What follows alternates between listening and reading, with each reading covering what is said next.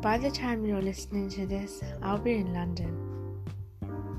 Hi everyone, welcome back to another episode. Today, I'm recording this at a very late time, so I have to be a bit quiet. Turn up the volume if you need to. So, I'm Sanjida and I am recording this episode a day before. And I just want to spread a message today. This message is to be happier. Now I know that it sounds simple, or maybe it sounds hard depending on how you look at it, but I feel like as a world we need to be a happier people. Like, it's so hard to become happier sometimes. It's so easy to become negative so quickly when there's a lot of negativity happening in the world. And if you have a phone or you watch the news, then you've probably seen this negativity, such as the Black Lives Matter protests are still occurring while there's still violence against black people. There's Palestine and Israel at war with each other. There's protests about that too. And that's just devastating. Honestly, people are losing their lives. In the midst of a pandemic, the most important thing that you should be worrying about is making sure that you don't get coronavirus. And these people are worrying about whether they're going to live the next day or someone's going to shoot them or something. There's actually racism against Chinese people or people who look Chinese in that kind of sense. There's, because of like the coronavirus, that's where it started in the Asian countries and things like that. That's where it started, and it's really easy to get caught up in the negativity and like the bad things in life. But we have to remember there are so many positives in life. Like, obviously, I can't speak on behalf of every single one of you because I don't know who you are and I don't know who actually listens to this podcast and this episode.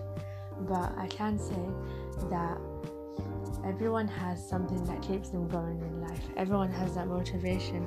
And motivation is something that I talk about a lot in this podcast, in this episode actually, because I'm very eager to talk about it because it can be such a strong thing for some people. I feel like by being motivated and being encouraged, you have goals to look forward to, and eventually that's going to lead to success and happiness. And I believe that success can lead to happiness in some ways, but that's not always completely true. Happiness is however you define it, and I feel like as long as we have our own definition, then it's okay. I have my definition. What about you? I'm just urging you guys today and for the rest of your lives to find the positives in the negatives. Things can seem really bad right now. I don't know you personally. There could be bad things happening in your life in this moment. Maybe you turn to this podcast just to check it out. Maybe you know it from a friend. Maybe you know it even personally from me. You just want to hear another person's voice. You want to know another person's perspective. You want to unwind and just not think about your life for the moment. Well, that's okay, because all you need to do is sit down and listen and recharge, and you can get back to your life and sort out whatever you need to do and live however you want to live. I've been trying a new thing where instead of me stressing myself out, I take a moment to just remind myself of what happiness should look like, or at least my definition of it. I can give you an example where I was actually supposed to be revising for one of my tests, but instead of doing that, I put on my headphones and started dancing and singing and pretending I was in a music video. We all do it, don't be shy. But the thing is with that is that I have to revise afterwards. Like, I have to do my priority.